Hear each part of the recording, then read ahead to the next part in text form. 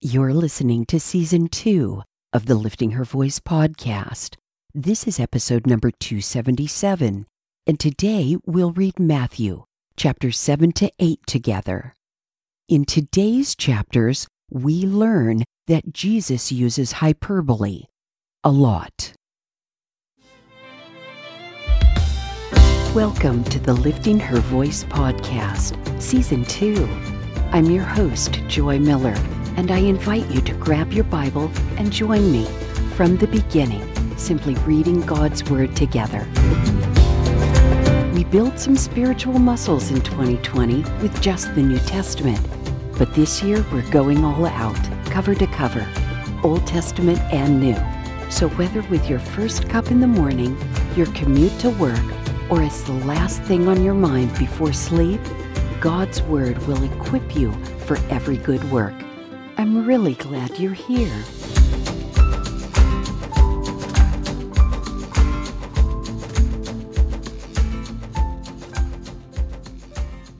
Matthew, chapter 7. Do not judge, so that you won't be judged. For you will be judged by the same standard with which you judge others, and you will be measured by the same measure you use. Why do you look at the splinter in your brother's eye, but don't notice the beam of wood in your own eye? Or how can you say to your brother, "Let me take the splinter out of your eye," and look, there's a beam of wood in your own eye? Hypocrite! First take the beam of wood out of your eye, and then you will see clearly to take the splinter out of your brother's eye. Don't give what is holy to dogs, or toss your pearls before pigs, or they will trample them under their feet, turn and tear you to pieces. Ask, and it will be given to you. Seek, and you will find. Knock, and the door will be opened to you. For everyone who asks receives, and the one who seeks finds, and to the one who knocks the door will be opened. Who among you, if his son asks him for bread, will give him a stone? Or if he asks for a fish, will give him a snake? If you then, who are evil, know how to give good gifts to your children, how much more will your Father in heaven give good things to those who ask him? Therefore, whatever you want others to do for you, do also the same for them. For this is the law and the prophets. Enter through the narrow gate, for the gate is wide and the road broad that leads to destruction, and there are many who go through it. How narrow is the gate and difficult the road that leads to life, and few find it. Be on your guard against false prophets who come to you in sheep's clothing, but inwardly are ravaging wolves. You'll recognize them by their fruit. Are grapes gathered from thorn bushes, or figs from thistles? In the same way, every good tree produces good fruit, but a bad tree produces bad fruit. A good tree can't produce bad fruit, neither can a bad tree produce good fruit. Every tree that doesn't produce good fruit is cut down and thrown into the fire. So you'll recognize them by their fruit. Not everyone who says to me, "Lord, Lord," will enter the kingdom of heaven, but only the one who does the will of my Father in heaven. On that day, many will say to me, "Lord, Lord, didn't we prophesy in your name, drive out demons in your name, and do many miracles in your name?" Then I will announce to them, "I never knew you. Depart from me, you lawbreakers." Therefore, everyone who hears these words of mine and acts on them will be like a wise man who built his house on the rock. The rain fell, the rivers rose, and the winds blew and pounded that house. Yet it didn't collapse because its foundation was on the rock. But everyone who hears these words of mine and doesn't act on them will be like a foolish man who built his house on the sand. The rain fell, the rivers rose, the winds blew and pounded that house, and it collapsed. It collapsed with a great crash. When Jesus had finished saying these things, the crowds were astonished at his teaching, because he was teaching them like one who had authority and not like their scribes. Matthew chapter 8. When he came down from the mountain, large crowds followed him. Right away a man with leprosy came up and knelt before him, saying, "Lord, if you are willing, you can make me clean."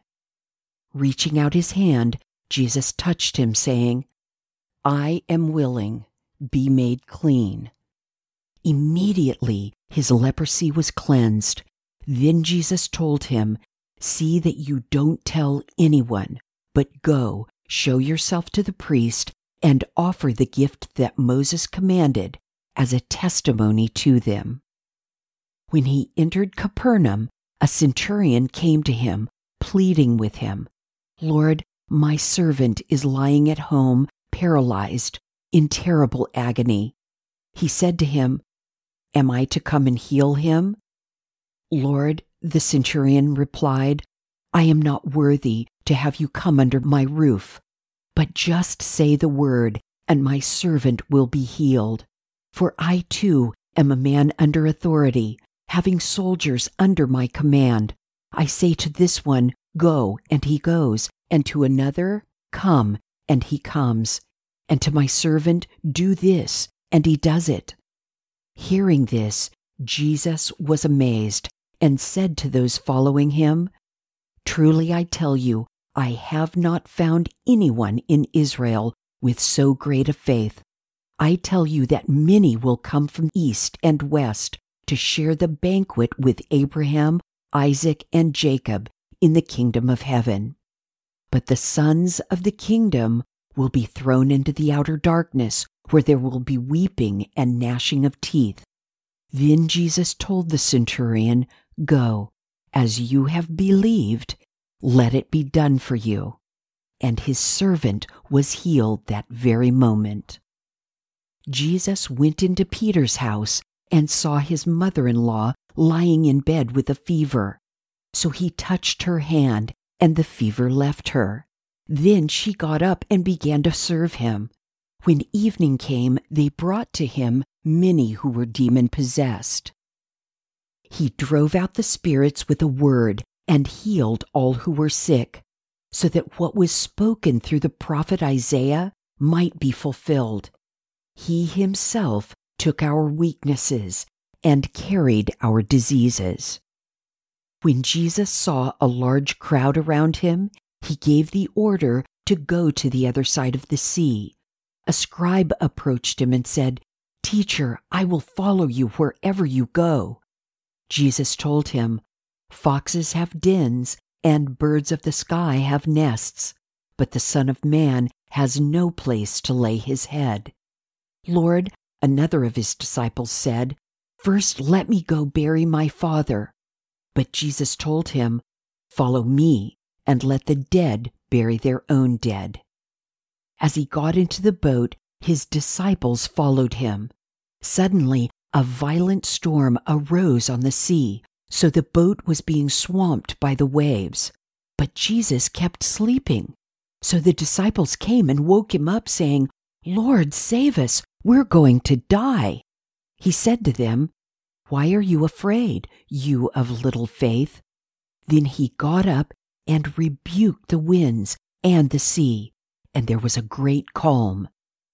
The men were amazed and asked, "What kind of man is this? Even the winds and the sea obey him." When he had come to the other side, to the region of the Gadarenes, 2 demon-possessed men met him as they came out of the tombs. They were so violent that no one could pass that way. Suddenly they shouted, "What do you have to do with us, Son of God?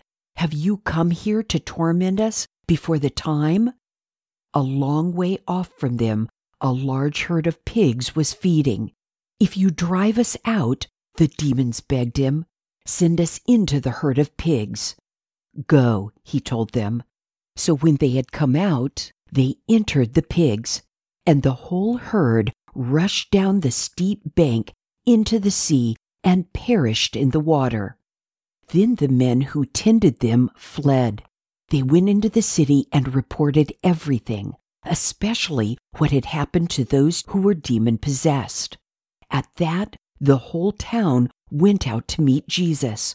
When they saw him, they begged him to leave their region. Let's talk about hyperbole. Jesus uses it a lot, not only in this Sermon on the Mount, but in much of his teaching.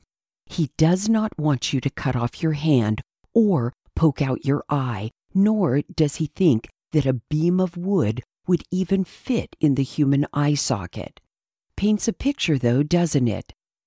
And I think we can safely assume that is his intent for us to remember. He makes these points strong. I would go so far as to say that when Jesus starts using hyperbole, sit up and pay a little closer attention. He's about to say something important. Let's pray. Oh my goodness, Father, there are so many good lessons to learn, habits to form from this teaching of Jesus's. Producing good fruit, discernment, your loving willingness to provide our needs, if only we ask. Making sure we have our own act together before we accuse a brother or sister or a friend. Building our lives on the solid foundation of you. Reminding us that there is a cost to following you, and you're leading by example when you paid the ultimate cost for us. Thank you for these words of wisdom, but please help us to follow James's instruction to be doers of your word and not just hearers only. In Jesus' name, amen. Don't forget to share your thoughts with me at liftinghervoice.com, Facebook, Instagram, or Twitter. Thank you for joining me here today. I pray that by spending time in His Word every day, you will be changed. Visit me at liftinghervoice.com with your comments and questions. And don't forget to visit the blog page while you're there. If you like the podcast, it would be great if you'd give it a 5-star review and share it with everyone you know. Don't forget to subscribe wherever you get your podcasts. See you tomorrow.